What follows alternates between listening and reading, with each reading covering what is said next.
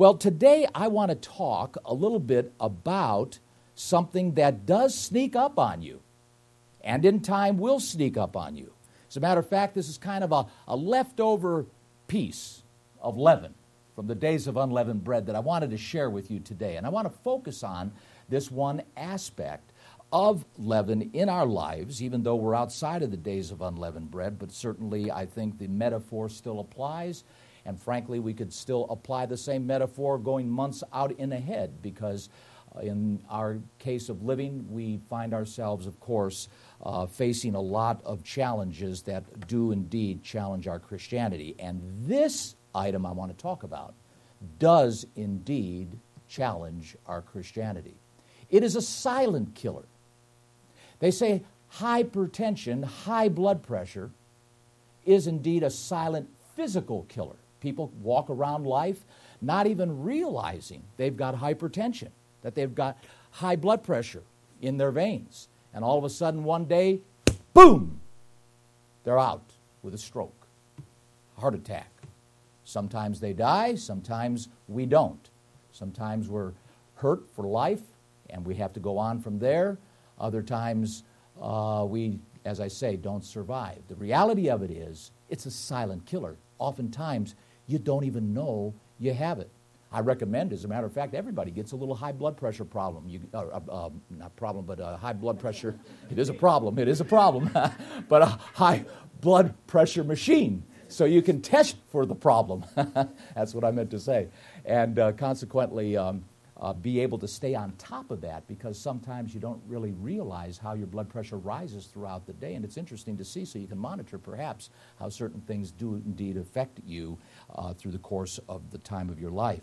But today I want to talk about a spiritual silent killer that goes right along with, in parallel, and certainly analogous to this high blood pressure item that I've been talking about, because it is very dangerous, and it is a spiritual killer if you allow it to capture you, if you allow it to carry on with you.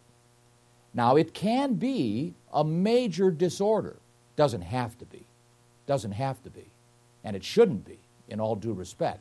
But it can develop into a major disorder, but it is certainly a personality characteristic that every one of us, sooner or later in the course of life, will indeed experience and go through due to disappointments in life, due to losses in life, and due to, in many respects, as I say, expectations not being met. What is it? I've talked about it before.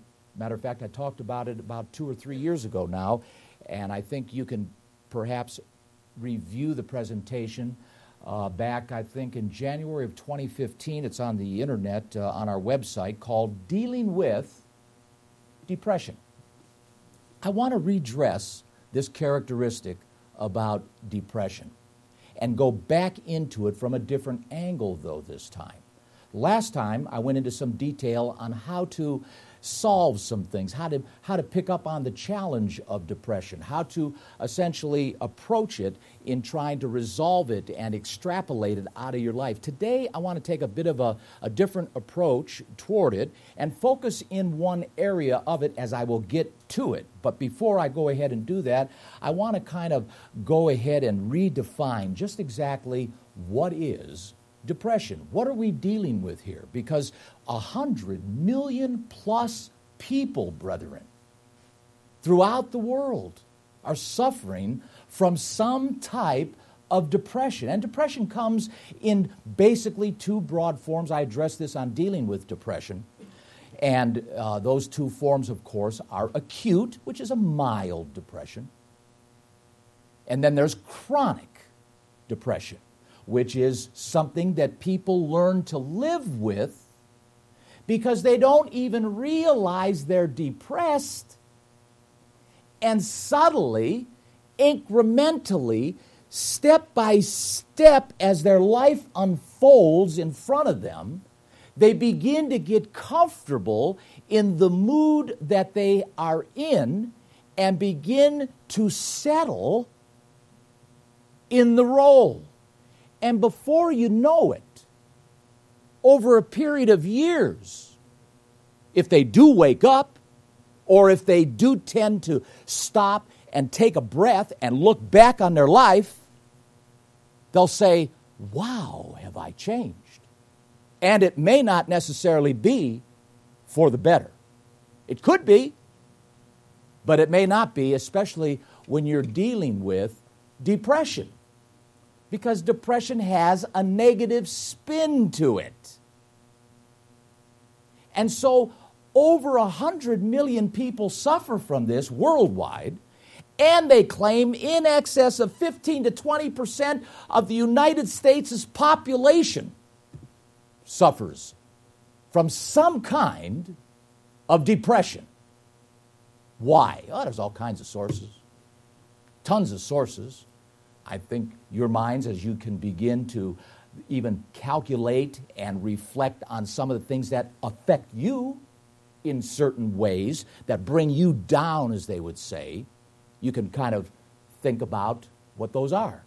News. The news can really bring you to, sometimes you just got to unplug and take a breath and get away from it, Pressures, finances, a lot of things that feed it. Change of job, change of a major in college, rethinking where you live, buying a new car, something as simple as maybe going into a store and buying a suit. What color should I choose? A lot of people get stressed out on sometimes some of the littlest things, whereas other people just kind of take it in stride through life. And everybody, let me say this right off the bat, brethren, everybody gets affected by depression differently.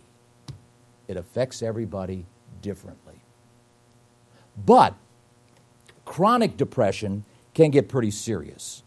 It can cause you physical harm. It can prevent you from sleeping. Oh, yeah. It can cause you not to eat, or it can even cause you to overeat. Some people are affected differently. Anxiety, stress, desperation. Many, as I say, get affected by it quite differently. Now, the definition of a depressive disorder, I'm going to focus just for a moment on the more serious point of depression.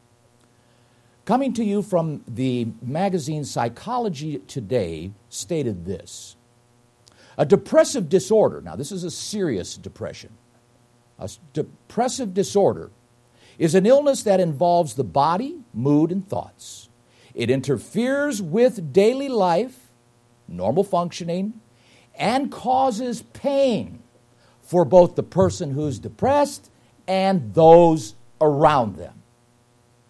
That's important. That's important. If you care about others, then it's important that you keep whatever depressions you experience through your life under control. That's the key. And I want to mention that with emphasis and put a little exclamation mark here as I park for a moment, that it's okay. It really is okay to be depressed. It's okay to grieve the loss of a loved one. I had to put down one of my cats a while back. I don't even like cats, but I had to put down my cat. Her name was Sadie, and Margie wouldn't go. She said, "You go." So I had to take the cat, and I had to go in there. And I don't even like cats, like I said. But when I held that cat in my arms as they put that big needle in her, and she looked up at my eyes, and I said, "Oh, yeah, this is the epitome of betrayal." But the fact of it was, it depressed me. I was depressed. I walked out in my car, and I was crying. Yes, I was. I was crying. Margie's over there. She's playing piano. But I couldn't believe that I was crying over this cat, Sadie, and I don't even like cats. But I guess it proved that I do have a heart. But the reality of it is, things can depress us. However, it's how we handle it. Now, did I obsess over that grief?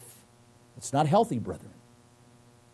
Obsessing over things that depress you is not healthy, because you're opening up the gate for the depression like black smoke wrapping your ankles to tackle you and hold you down. And we're going to talk a little bit about the manifestations of how this black cloud is able to grab you and over years continue to trip you up and prevent you from maximizing your gifts, your skills, and your talents, because in time, over a period of time in your life, it will rob you of joy. You will learn not to be joyful. And joy is one of the fruits of the Spirit, Galatians chapter 5, verse about 22. This is serious. It's a silent killer, brethren. Because what happens is people begin to settle in to a comfort zone that robs them of joy, to where you can't enjoy things that you used to enjoy don't give you a rise anymore,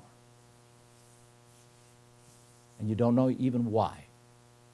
And so we have this definition, and it's nothing new. I mean, in the Bible, and I'm not going to turn to the scriptures due to time that I have here in my limitations, but you know some of the stories. Let me reference them in passing. How about Elijah? Remember when he was dealing with Jezebel and he was running around and he said, "Oh, woe is me. I'm the only one left." And he went up there in that area where he was secluded away from everybody. He said, "Kill me." Now that's depression.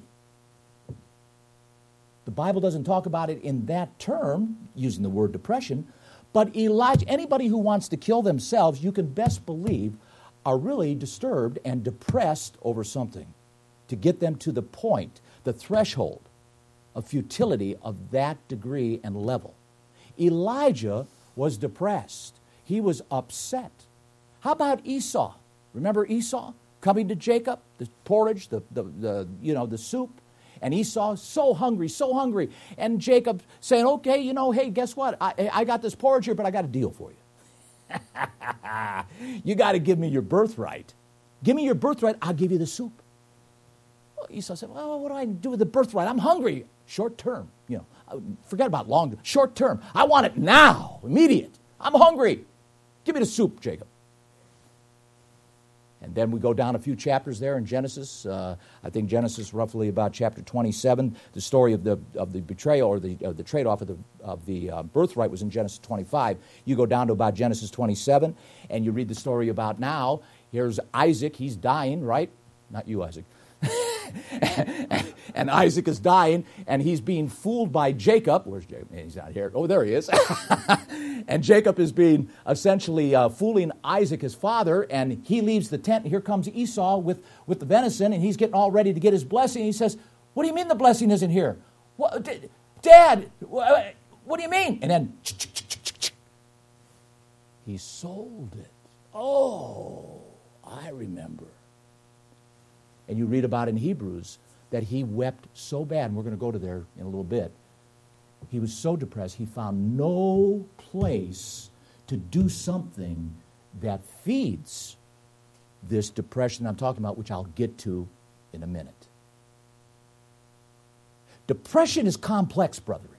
It's a broad subject, very broad. And there's so many things. You could talk about depression, be rather depressing, but you could talk about depression on sermon after sermon after sermon, because there are so many tentacles, so many venues, so many rabbit holes that are in fact associated with this particular characteristic.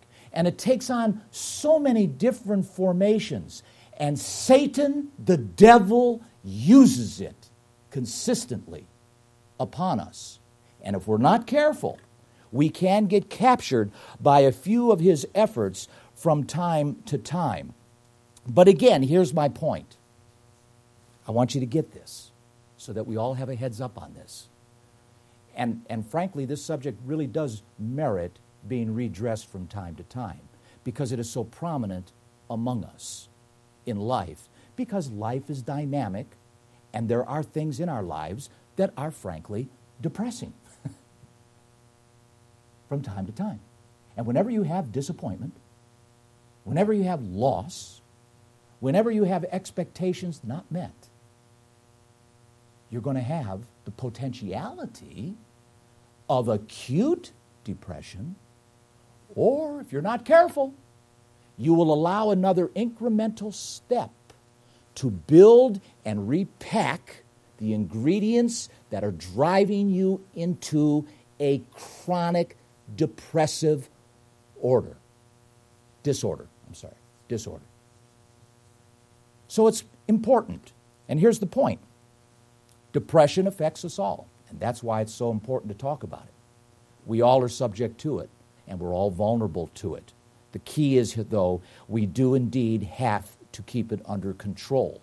So be heads up, FYI, you're going to, somewhere down the road, if you haven't already been and have gone through a few valleys and mountains, so to speak, and rises and downers, guess what? There will be more up ahead because there will be more losses. There will be more disappointments.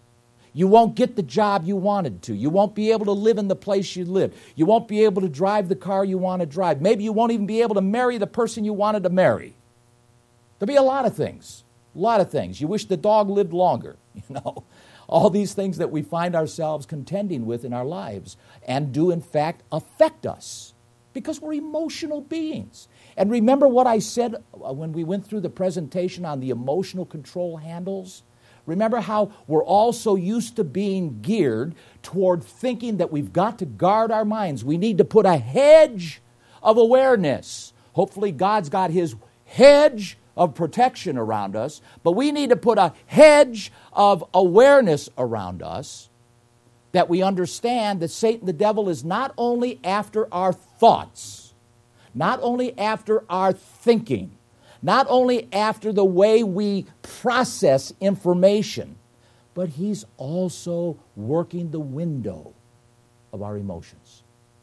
Remember how I was saying our moods, our emotions. Those are a window of control that Satan the devil will use against us if indeed we do have some weaknesses. So keep in mind, I want to give us all a heads up today. Depression is normal. It's okay. It's okay to cry when you have a loss. It's okay to cry when you have a disappointment. It's okay to cry when an expectation is not met, whether it's by your own responsibility that you didn't fulfill and you caused harm or pain or disappointment to someone else, or whether it's someone else who didn't fulfill an expectation for you that you had high hopes for and they disappointed you. It's okay to be depressed over some of these things throughout life. So don't think it's abnormal. Don't look at it as, oh man, I'm depressed, so that means I'm a weak person. No. All that means is you're a human. You're human. It's normal to go through these things. What's abnormal is to allow the depression to embrace you to where it begins to modify your personality into an area that is not necessarily how you want to be defined in a more balanced way. And so it becomes quite critical. Here in the book of Psalms, chapter 69, let me bring your attention to some of this with regard to some of the emotional depressions expressed by David. We sometimes think the Bible is not a psychology book. Brethren, it's a psychology book. It's a great psychology book. And it has the answers on how to combat some of these things. Psalm 69 is a good illustration of something here that I think all of us can hopefully find some help in. Notice David's writing, "Save me, O God, for the waters are coming in unto my soul. I sink in deep mire, where there's no standing. I am come into deep waters, where the floods, I'm overwhelmed. They're overflowing me. I'm down." That's what he's saying. I'm on my face. I'm up to my eyeballs in mire. I can't hardly stand. I'm in deep water. I'm weary of my crying. I'm tired of crying. I'm crying so much, I'm tired of crying. This is what David is saying. He is down in the pits. I want to know how he's going to get out. And guess what? You're going to find out here in a moment. He goes on, my throat is dried. My eyes are failing while I wait for my God. They that hate me without a cause are more than the hair. I got more enemies than friends. I got more enemies, more than hair on my head. For some of us, that may not be a whole lot of enemies. It's a joke, just a joke. He goes on here and he says, oh God, you know, it's verse 5, my foolishness and my sins are not hid from thee. Let not them that wait on thee, O Lord God of hosts, be ashamed for my sake. Let not those that seek you be confounded for my sake, O God of Israel. Because for thy sake I have borne reproach. Shame has covered my face. I've become a stranger to my brothers and an alien to my mother's children. For the zeal of your house has eaten me up. These are prophetic words. Jesus used them himself.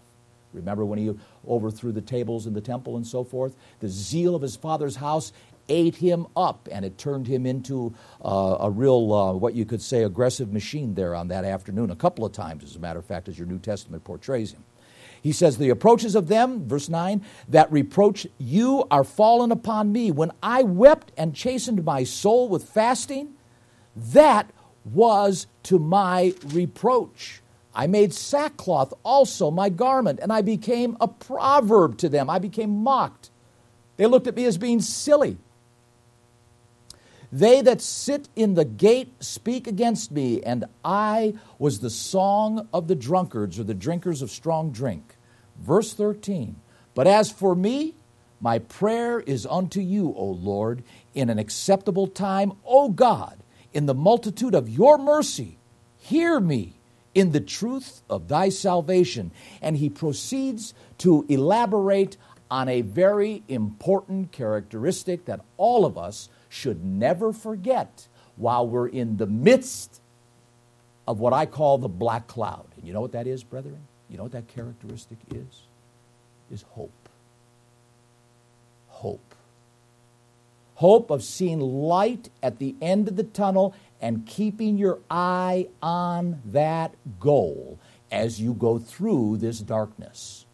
And that can be defined depending on what you're involved with and what you're dealing with, of course, and the circumstances you're contending with they all determine how that white light at the end of that dark tunnel is defined. But the point, the key, keep that focused. Stay hopeful even through the depression. And that does another thing for you. It defines a conclusion. It defines a conclusion, meaning the depression is indeed going to end somewhere up ahead. You're not going to settle with it and allow it to take an incremental modification effect on your personality to afford you some kind of a modification in your behavior. That's important. That's important to keep yourself in hope.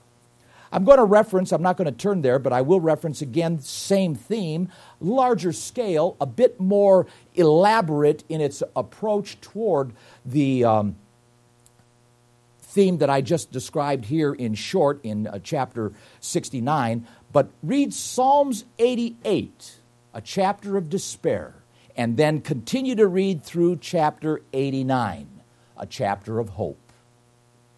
David goes down, and David comes up. It's important, brethren, to understand these metrics, these mechanisms by which we can, in fact, recover from this very, very silent killing characteristic that if indeed we allow to come home to us, capture us, and hold us down in some way, or hitch a ride on our back, and is always with us to a certain extent, and the longer it's with us, the more effect it has in changing our personalities to where eventually, years down the road, it will rob you of joy. I'm telling you, it will. You will find as you go down through the years, things that should make you happy won't. Because you've allowed a subtle depression in the beginning to find a home in your personality. And like a drug, brethren, in so many respects, it does indeed oftentimes find itself really, really taking a very negative effect on personalities. Now, I want to take a shift on all of you because this is a broad subject. And depression affects all of us in different arenas. The arena of our social life is one arena where we interact. We interact with friends. We interact with the boss on the job. We interact with people at school.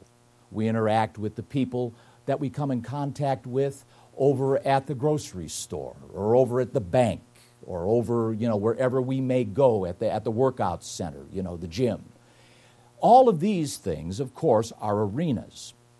There's the arena of gender, the communication of guy to guy, guy to woman, child to adult, and vice versa.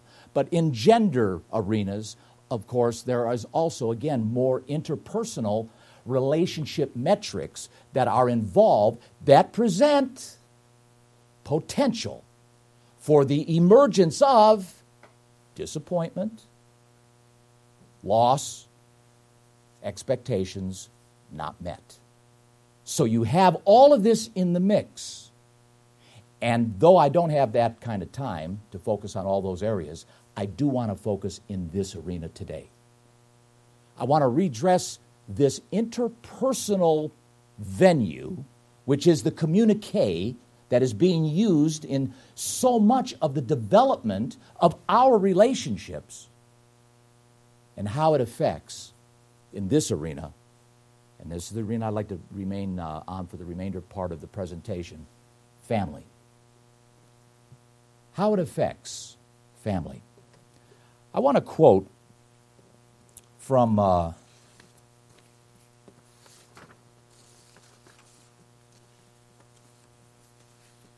this study that was done by Gregory Battelle out of Rochester Institute of Technology. And he says this: depression is one of the most prevalent psychological disorders. Depression can be caused by several factors, including interpersonal relationships. This is a major venue, a major avenue. It's a major conduit for the accessibility to depression, and that's what we're talking about. It's also, of course, interpersonal relations, discussion, communications, and so forth. On the opposite side of the aisle is also the venue and the means by which we experience happiness, we can experience goodness, and all the things that are on the positive side. But we're not talking about that today. We're talking about what we're talking about, and that is depression and how interpersonal relationships and or discussions affect and open us up to this particular characteristic. Interpersonal relationships are the relationship between individuals and the reactions and emotions. This is science. Every time you sit and you talk to your child, that's a human being. There's emotions involved. There's thoughts involved. And what you say and how you say it, tone of voice, body language, all these things, all affect either to the positive or to the negative. They create joy and hope and happiness, or they create defense, depression, anxiety. So we have to be careful. It's important that we respect one another's space in that regard. Interpersonal relationships are the relationships between individuals and the reactions and emotions of each individual expressed directly or discreetly to each other. Common interpersonal relationships include, and we're talking within the family, the social environment, where differences in ethnicity and social class even come into play, and of course interactions between genders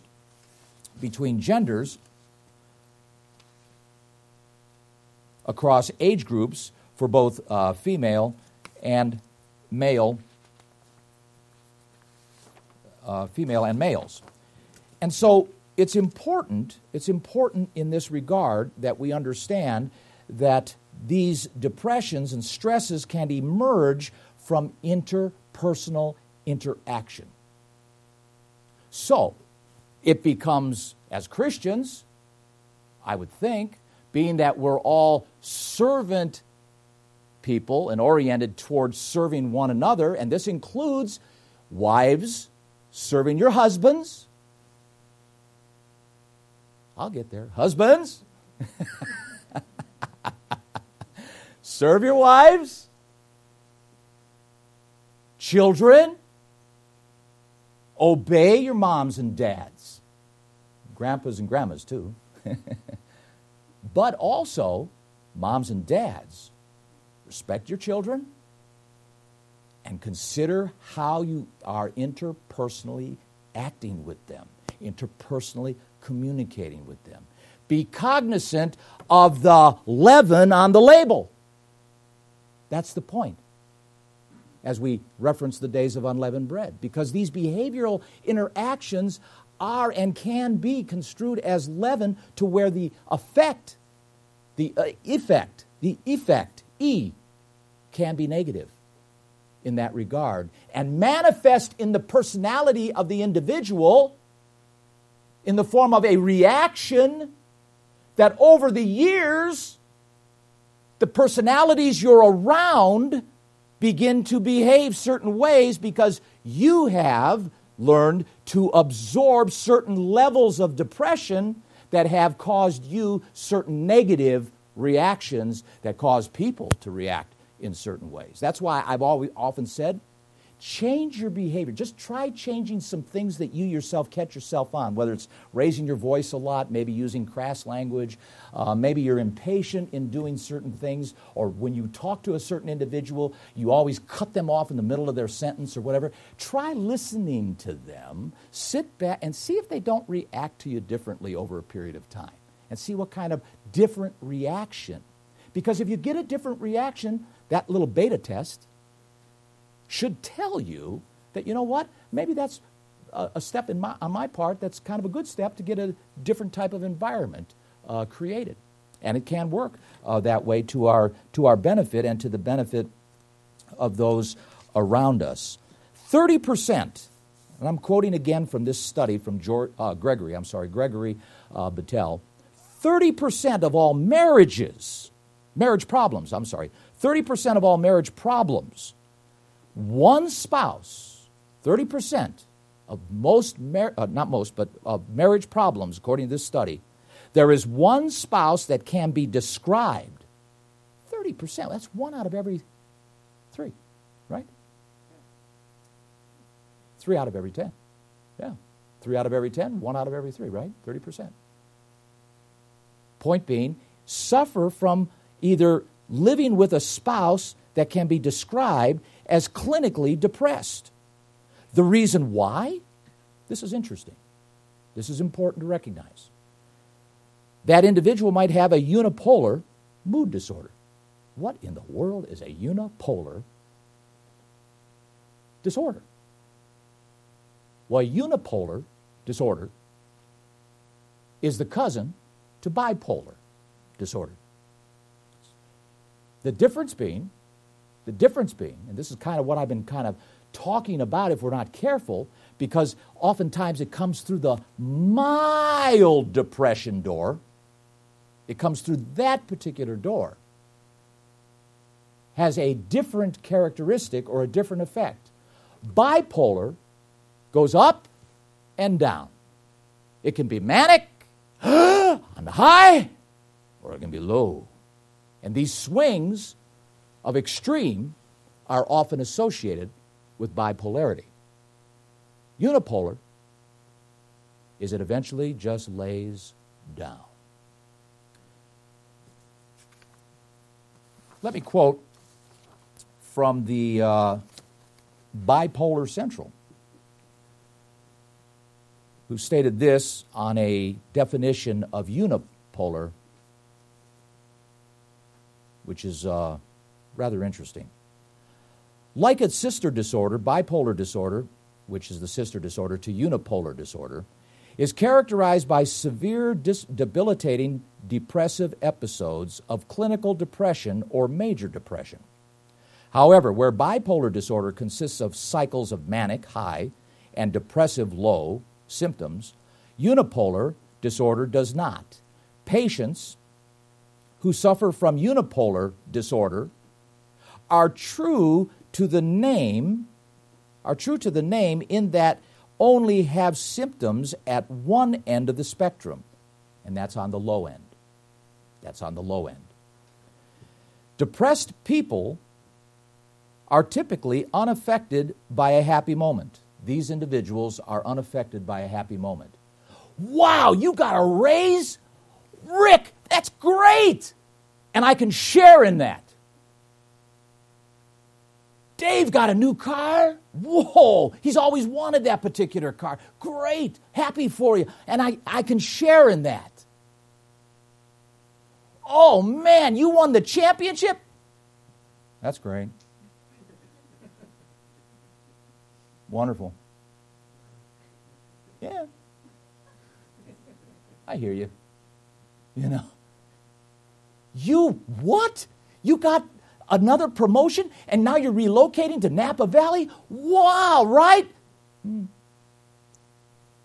big deal. I live in Hinckley.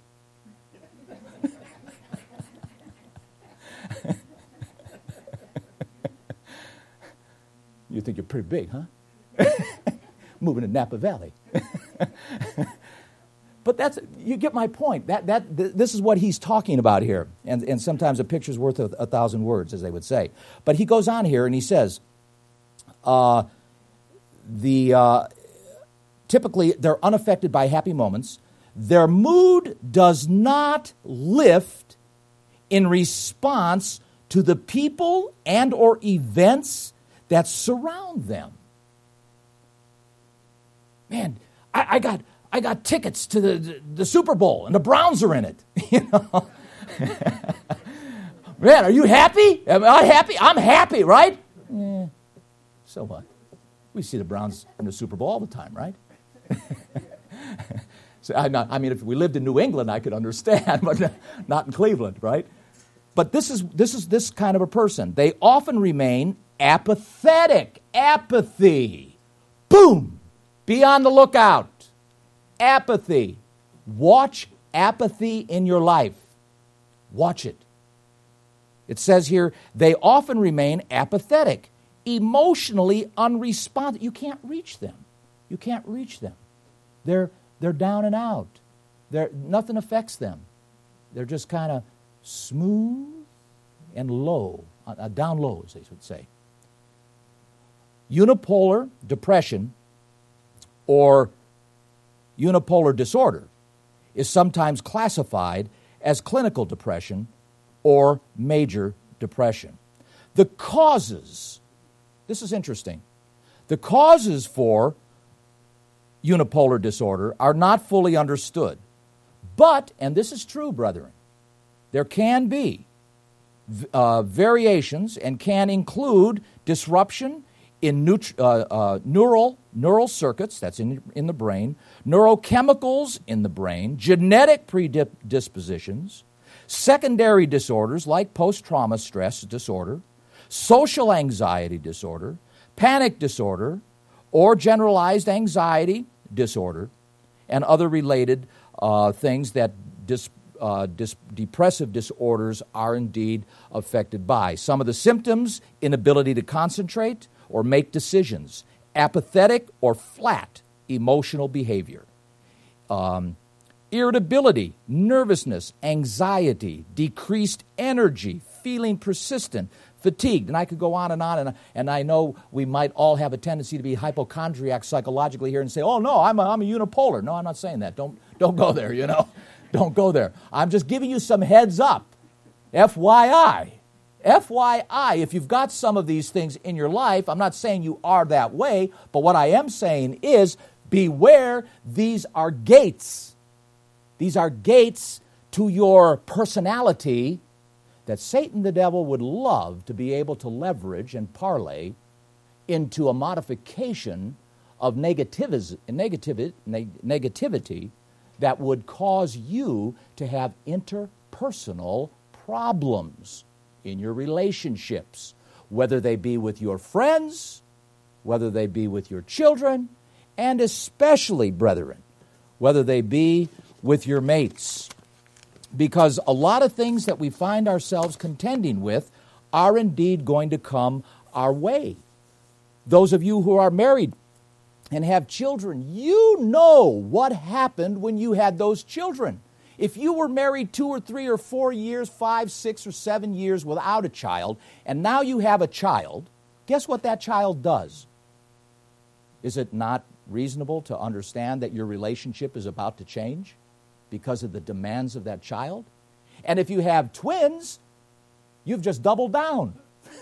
And if you had 3 triplets, or like this one on television the other day, they already had 2 and they had, 5 kids. 5, all 3-pounders, all came out at one time. So all of a sudden they went from 2 to 7, which was quite a few children all of a sudden, immediately. That's going to affect their interpersonal relationship. That's going to affect their interpersonal communications. It's going to take a lot of time. And there's going to be a lot of opportunity there for them to be, if indeed they allow it, and I'm sure there will be times when they will get depressed. Change of job, I've already mentioned that. You can have betrayal. You have to move. Even something as simple as this, brethren. An argument. An argument that triggers perhaps an ego in you, be it the lady or be it the man, husband or wife, and consequently converts into, on the one, or maybe on both, stubbornness. No, I'm right. No, you're right. No, I'm right. Boom, boom, boom. You're watching this kind of tennis match going back and forth, and then the stubbornness converts into unforgiveness. There's no way I'm giving in to you. You are dead wrong. No. You're dead wrong. And that unforgiveness then translates into perhaps one of the biggest tacklers on the defense of team of depression. You know what that is? Grudge holding. Grudge holding. I will never forgive you. I will always keep this against you. And you carry that, and you let it mount on you, and then that grudge takes another step to this 350-pound nose tackle called bitterness. And now you become bitter. The Bible has something to say about the root of bitterness that can be fed from quite a few things. Bitterness via jealousy, envy, the fact that you get to go everywhere and I don't get to go nowhere, the fact that you drive a bigger car than me, or you go on vacation more often than I do, and all of a sudden that bitterness turns into competitiveness. And I got to try to keep up with the Joneses. And that causes anxiety, causes depression, because guess what? Some of us can't keep up with the Joneses because the Joneses just happen to be the Joneses, and we're the Smiths, And the Smiths can't compete with the Joneses. That's a fact of life. So guess what? Deal with it. And let it go. Let it go. You got your own life. Be happy. As they would say in Jamaica, Irie, be happy. And understand that your life is what it is. Here in Hebrews chapter 12 and in verse 12, we read this. Wherefore, lift up the hands which hang down and the feeble knees. Now, there's the picture. The picture is you're coming through this preceding scriptures of being chastised by God because you did something and now you're suffering from the consequences of what you did wrong. And so now your arms are hanging, your knees are shaking, and you're down. That's the picture. You're down and out. Right here, Hebrews, the writer is telling us this is kind of a depressing situation. But here's what he says. Wherefore, lift up the hands which hang down, he's telling us, and the feeble knees. Make straight your paths for your feet, lest that which is lame be turned out of the way, but let it rather be healed. So in other words, you don't want to lose your position. So understand something. You got to change something. You got to change something. If you want it to get better, if you're having marital problems and you want it to get better, you got to change something. You can't, as I've often said, and you've heard me say this over and over, it's almost ad nauseum, of Einstein's definition of insanity. And you know where I'm going with that you just keep repeating what you do over and over and over and expect this, different results, guess what? You're going to drive yourself crazy because you're not going to get different results if you keep repeating the same patterns. Because if you keep repeating the same patterns, you keep generating the same cycles, which generate the same results. So in all due respect, somebody's got to give something up, break rank, and get off that merry-go-round and do something different to afford a different result, to interact with the dynamic so that some positive or counterintuitive change, which I would hope would be for the positive, would occur. And if indeed it doesn't with that effort, then guess what? Pull out another arrow and try to use that as a different approach. But one way or the other, there's something there that you can certainly use that will hopefully help you in a positive way. He says here in verse 13, make straight paths for your feet, lest that which is lame be turned out of the way, but let it rather be healed. We read that. Okay, verse 14, follow peace with all men and holiness, without which no man shall see the Lord. Look diligently, lest any man fail or fall, the Greek word could also be fall from the grace or fail of the grace of God. Lest any root of bitterness, see, if you don't do that, you run this risk.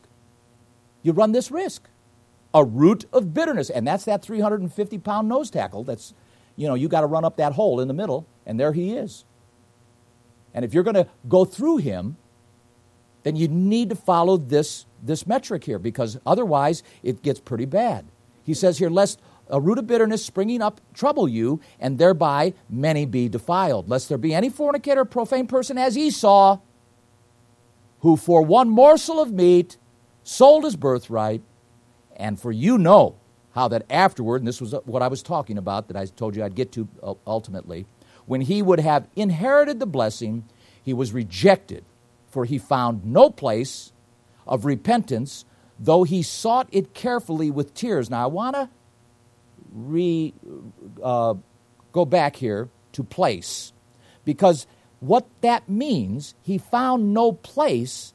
What we're being told here is Esau would not change his mind. In other words, instead of taking responsibility and holding himself accountable for selling that birthright for a piece of soup or a bowl of soup, he didn't hold himself accountable for that. All he could think about was how Jacob supplanted him and consequently got his blessing and ran off with it. And as a result of that bitterness, he became so obsessed with trying to get even that he wanted to kill his brother. And his father, Isaac, out of concern for Jacob, told him, get out of Dodge. Go to your father-in-law Laban. Get out of here. Esau's going to kill you. Which you did. Point being, brother, that if we don't change our minds, it only gets worse. Somewhere along the line, we've got to give a little in order to make some progress. And somebody, whether it be the children giving some relief to mom and dad, because it's a two-way street, young people. Mom and dad deserve respect too. And they have your best interest at heart. They really do. And sometimes it gets quite depressing as a parent when you do all you can for your child and it doesn't seem like the young person appreciates it. But rather instead, they mouth off, they get snotty, and or react in a negative way where it seems to imply disrespect. So young people, beware. It's a two-way street. And if you change your behavior, I bet dollars to donuts your mom and dad will change their behavior. They'll respond to that. And vice versa, moms and dads, the same thing. We need to treat our young people with respect. And moms and dads and husbands and wives together as well. Lest we open up these doors, unless we open up these doors of opportunity for Satan, the devil, to use against us through disappointment, loss, and unfulfilled expectation, because it will come. It will. I don't even have to be a prophet to say that. I mean, that's life. We all have disappointments in life. We all have losses in life. And we all have missed expectations in life. And so consequently, it's up to us not to allow these things to overwhelm us, but to rather keep them in perspective and as a result, control them and steer them in our lives, because otherwise, if we do allow these things to grow and progress and develop into grudge holding, which then the next step is bitterness, wow, that's a sad place to be. That's a sad place to be. And yet it can happen. It can happen. And sadly, many of us, over 100 million worldwide, 15 to 20% plus in the United States, somewhere along the line, hopefully, God willing, they wake up, but maybe 10 years have passed, and they say, oh, what was I thinking? What was I thinking? How is this getting away from me? What have I been doing all these years? Look what I've done to my husband. Look what I've done to my children. Look what I've done to my wife. Or look what my wife has done to me. But you know what I'm saying? And it's true. I've seen it in my own life, in many respects, with my own mom and my own dad, and my grandfathers and grandparents. And I wonder to myself, and I scratch my head, how'd they get there? How did they get there? And you know what I'm talking about is some of you who were brought up in the 50s and are of my generation, and those of you on the internet who are of my generation, and the environments that we were brought up in, of my mom, my dad, your dad, uncles, aunts, and grandparents, back in 1958, 1961, perhaps 49, 48, this side of World War II. It was a different environment, and that brings me to some of my questions that I want to ask, and I have to ask, because I think it's important for all of us to come to ask these questions of ourselves. And that is, if I came to your house, what kind of ambience would I walk into? Or better yet, if I moved in, I've got my suitcase and my overnight bag and my toothbrush, I'm moving in. What could I expect? What would I see in your home? How would I be treated by you? The interpersonal communiques between husband and wife, kids and moms and dads. What would I observe? What would I notice? Do you ever people watch? I'm sure you do, to a certain extent. Go to a mall, sit in a chair, and just watch people and how they interact with their kids and how they interact with their friends when they're at the mall.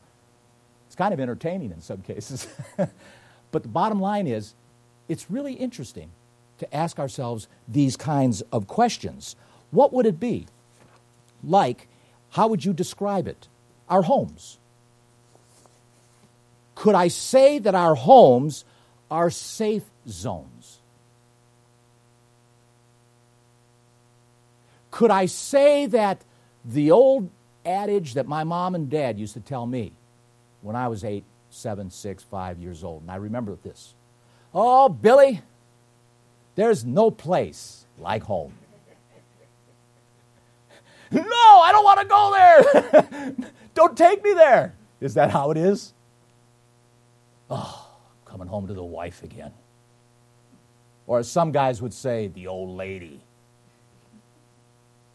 And the wife, oh no, he's home again. I can't wait. Is that how it is? Because, see, brethren, as Christians, it shouldn't be that way. I'm so glad you're home, honey. Woo! Wow, Dad's home. Hey, come on in, Dad. You know, Mom's home. Wow, hey, Mom, how are you? We missed you all day today. Is that how it is? How about, let me shift again. Our church congregations. Are they safe zones? Do we get along? Rick, so glad to see you, man. Oh, man. Oh, no. She's here again. Oh, man, I can't. Oh, it's another day at church. I got to go. Sabbath again. That congregation, I don't know. Are our churches safe zones? Do we want to be here? Because guess what? Our attendance, regularity, and so forth tells us one way or the other. Now, there's exceptions, of course, because I know a lot of us are spread around the weather and all that, and back and forth and so on, and gas is expensive. And I understand reasons for it that are legitimate. But these are things that we have to be honest with ourselves, brutally honest, as to just where are we on the Sabbath, and do I really have a legitimate reason, or am I just being selfish? And I'm not thinking about what a blessing I could be if I attended church today, because I don't know who needs me in the family at church for me to inspire them, who they may be coming in a bit down and out, but I'm there for them because I'm really not coming to church for me. You ever think about that? That you're not coming to church for you, but you're coming to church to encourage me? Not necessarily me, but you know what I'm saying. Encourage others. Brethren, it's so important we get outside of ourselves and think servant leadership, servanthood. You're being called to become kings and priests. That means your destiny is to become servants to humanity. First and foremost, servants to humanity.